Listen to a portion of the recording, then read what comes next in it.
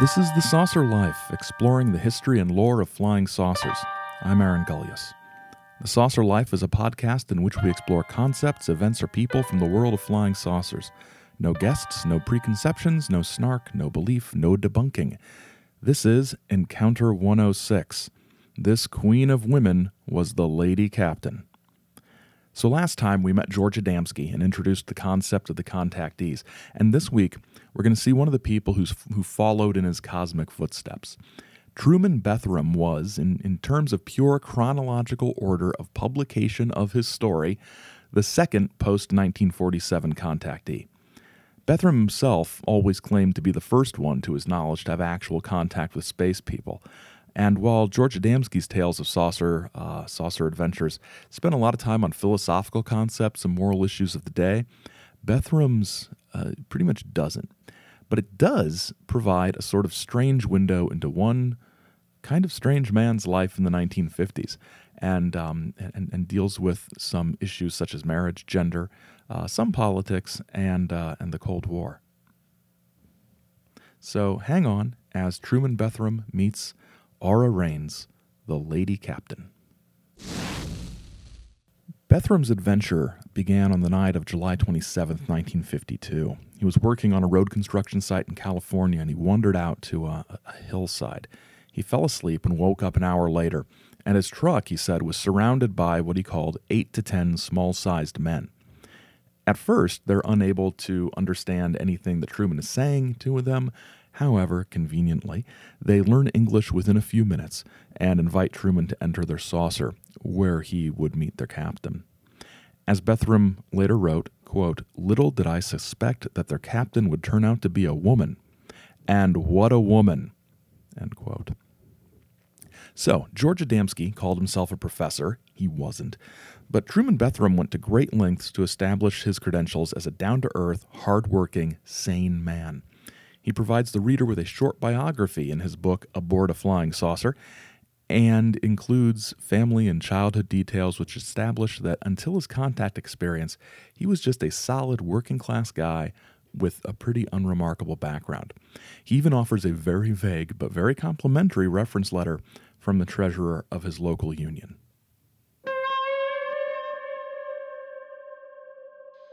To whom it may concern, Mr. Truman Bethurum has been a journeyman engineer since July 1942, working under the jurisdiction of Local Union Number 12 of the International Union of Operating Engineers. Our records in this office show that he is a reliable and trustworthy man. He is capable of heavy-duty repair, very capable as a welder and operating engineer. He has always been agreeable to accept employment in remote areas. He has been sought after by employers for his ability to handle electric arcs and layout work of the highest quality. I take great pleasure in recommending Truman Bethurum to anyone that needs his services. Very truly yours, J.R. Groom, Treasurer, IUOE Local Union Number 12. I really don't think that poor union treasurer had any idea how that letter of recommendation would be used. But even so, Bethurum does not present himself as a man of learning or any great insight. At this point, he's a simple man with a story to tell. Of course, Truman was up front, at least in private correspondence, about hiring a ghostwriter to actually write his book, Aboard a Flying Saucer, which many contactees didn't really talk about. Many of them did have ghostwriters, but Bethurum is one of the few where we have him writing a letter, a number of letters, in this case to Gray Barker. I know, I don't think last week we mentioned Gray Barker, but we're back to mentioning Gray Barker. In late 1953, before the publication of Aboard a Flying Saucer, Bethurum discussed his motivations for creating the book with Barker and discusses the ghostwriting a bit. I found that many people, whom I have told of my wonderful friends from space, were using my words in their speaking engagements, etc. So I finally decided to do something myself, and have had my experiences written in book for me by a fine writer. It is now in the hands of publishers for consideration. I hope it will be published soon, for it will be a revelation. I still have my original notes I gave to Miss Tennyson that did my ghosting.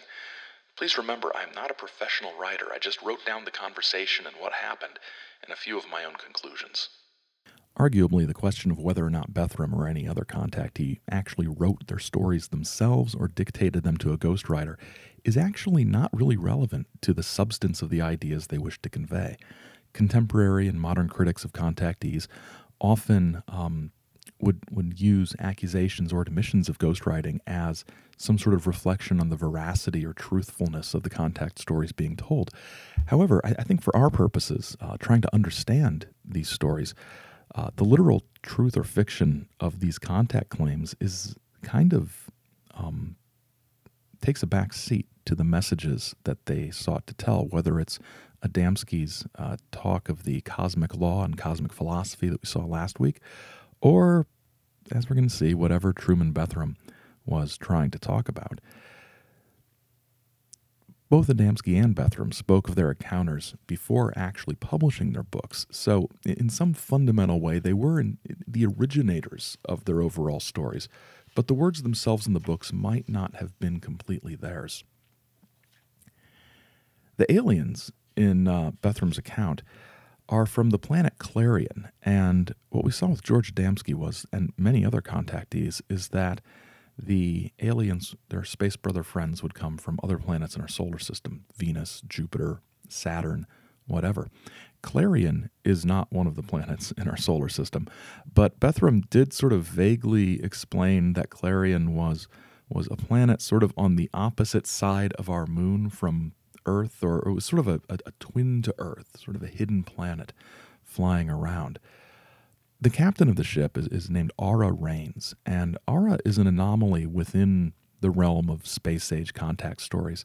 She's not only a woman, she's a woman who's in charge, and her personality is fairly well developed. She's different from other space people in that she does seem to have an actual personality. She's not just a conduit through which the contactee can tell their story or tell their ideas of philosophical or political idealism. And so Aboard a Flying Saucer, Bethurum's 1953 book, is the first contactee work through which we can actually view some 1950s gender roles in the American in the American West and in the United States in general. The role of women, and that there's a woman that has an active role at all, separates Bethurum's contact account from Adamski's. As we saw last week in Adamski's contact stories, women mostly sat around eating fruit. They didn't really do much at all. Even considering later contact works, Bethurum's dealings with Aura are weird, even for contactee stories. She's a saucer captain in position of command, but she's also presented in what we might call a more overtly gendered way than space men and women usually are. What I mean by that is that the fact that she is a woman becomes sort of the point of her. She's not just a spaceship captain, she's a woman. And you can see this in the specific and detailed accounting of the costumes. And just the descriptions in general. Bethurum described the crew, the men in the crew he meets, as short, with dark olive-hued faces, and they wore black billed caps, jackets like cowboys. But his description of the captain is much more flowery. After getting on the saucer, or scow as they call it, it seemed to me that it was again brought into a level position, though I felt no noticeable movement. I was led forward about 15 paces through a narrow passageway, still with the small man's hand firmly grasping my arm. Then we turned into a beautifully furnished office or captain's cabin. That is where my eyes bulged again. I stood before their captain, a beautiful woman. My eyes were glued on the woman, and I paid no attention for the moment to the interior of the saucer. She was a trifle shorter than any of the men I had seen. Her smooth skin was a beautiful olive and rose, and her brown-eyed flashing smile seemed to make her complexion appear more glowing. I am sure she wore no makeup, but she certainly needed none. So this queen of women was the lady captain. She wore no jewelry, not even a buckle on her belt. Her black hair was short and brushed into an upward curl at the ends, and she wore, jauntily tilted on one side of her proudly held head, a black and red beret. She was standing before a great, wide, flat-topped desk, with her graceful hands resting upon it. Her bodice was of some fitted material which looked like black velvet, with short sleeves decorated with a small red ribbon bow. The top of her skirt, which I could see above the edge of the desk, was of the most radiant red material I had ever seen.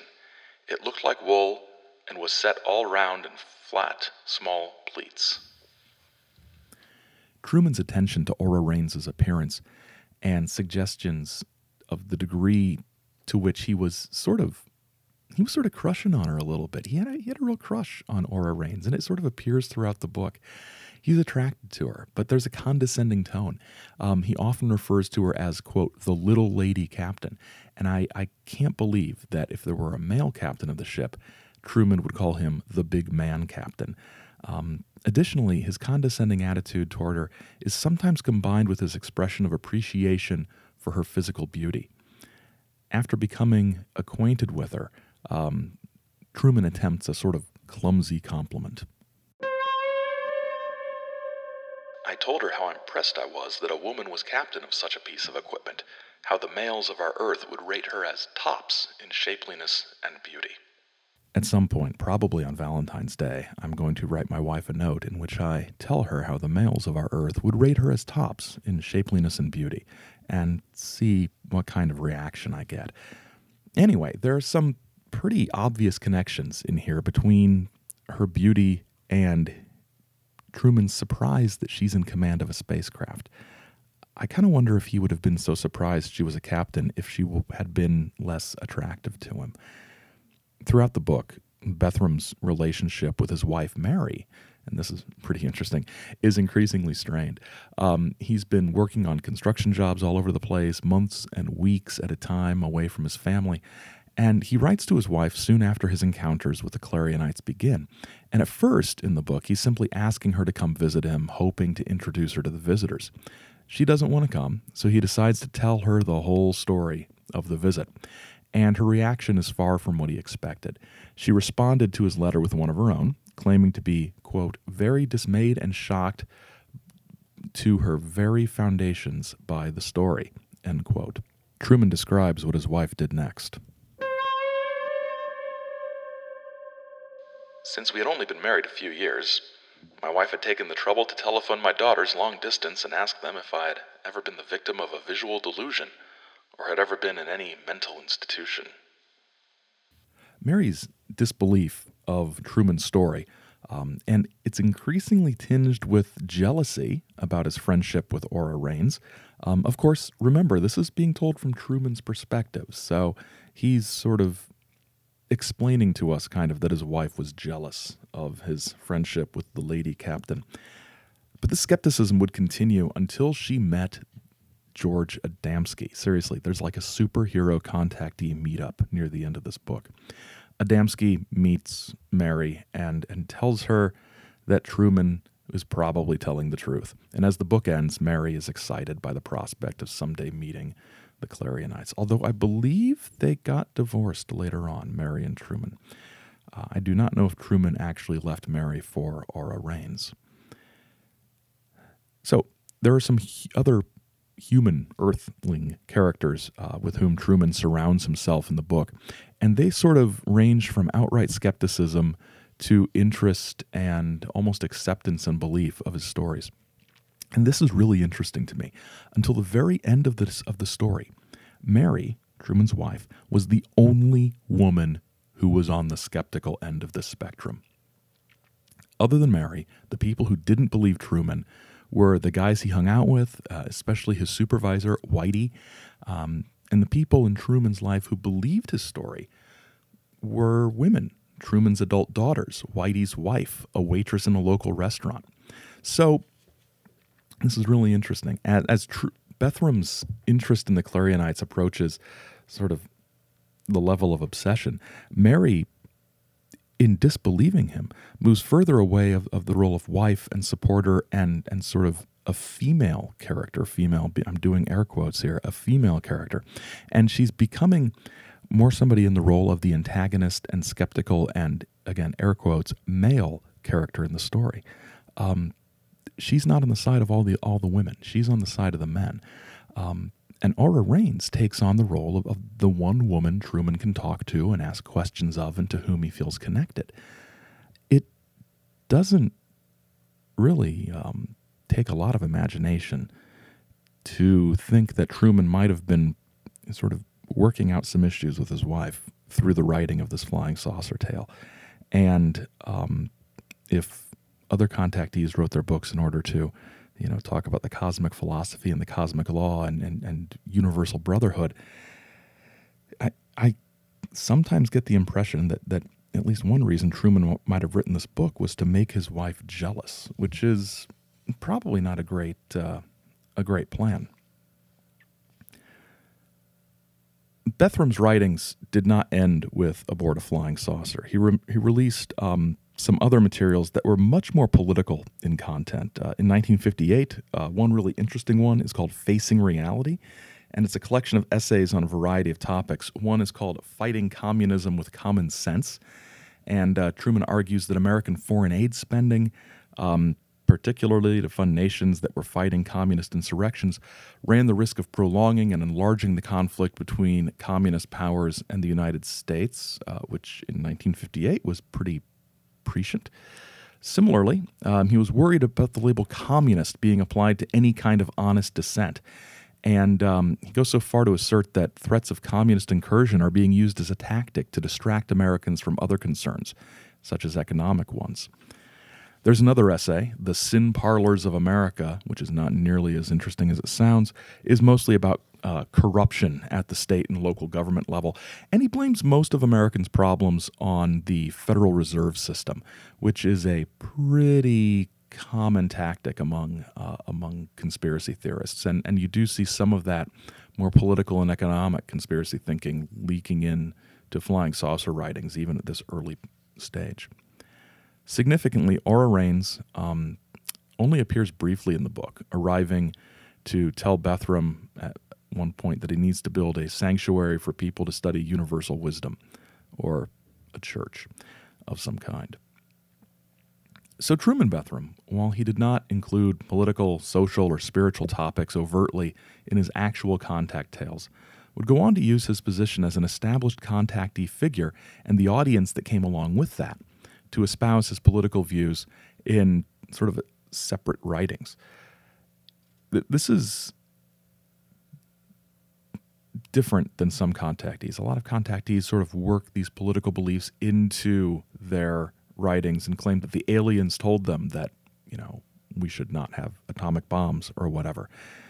Bethurum would not receive the kind of following or recognition that George Adamski or other contactees would have. But his story is interesting as part of the overall story of alien contact narratives, and really the only one that has the potential, I think, to be a really good TV series. I just have this image of Truman Bethurum meeting Aura Rhanes, and we spend a season or so trying to determine whether or not Truman is sane or insane, and his family and friends argue about whether or not he's just gone crazy, or if Aura Rhanes is a real space captain. In any case, it's certainly a different slice of the saucer life than we saw from Professor George Adamski, and a different slice of life than any of us will probably ever encounter. Okay, so that was the final episode in our first 6-episode series. We'll be back in 2 weeks with the beginning of Series 2, in which we'll explore some more contactees, dip our toe into the 80s with the strange tale of O.H. Krill, and some other exciting stuff. I'll also be adding to your reading list along the way. In the meantime, thank you for listening. You can follow along with us at saucerlife.wordpress.com and on Twitter at saucerlife. Or you can email us at thesaucerlife, all one word, at gmail.com. We really appreciate your feedback, so get in touch. Sharing, retweeting links, very appreciated. And thank you for being with us through these first 6 episodes. If you have, if you haven't, you can go back onto the webpage and click on the archived episodes link and check those out. Thank you to everyone who's gotten in touch and shared opinions and views and feedback. The Saucer Life is a Chizo Media production. Keep watching the skies, because the skies are watching you.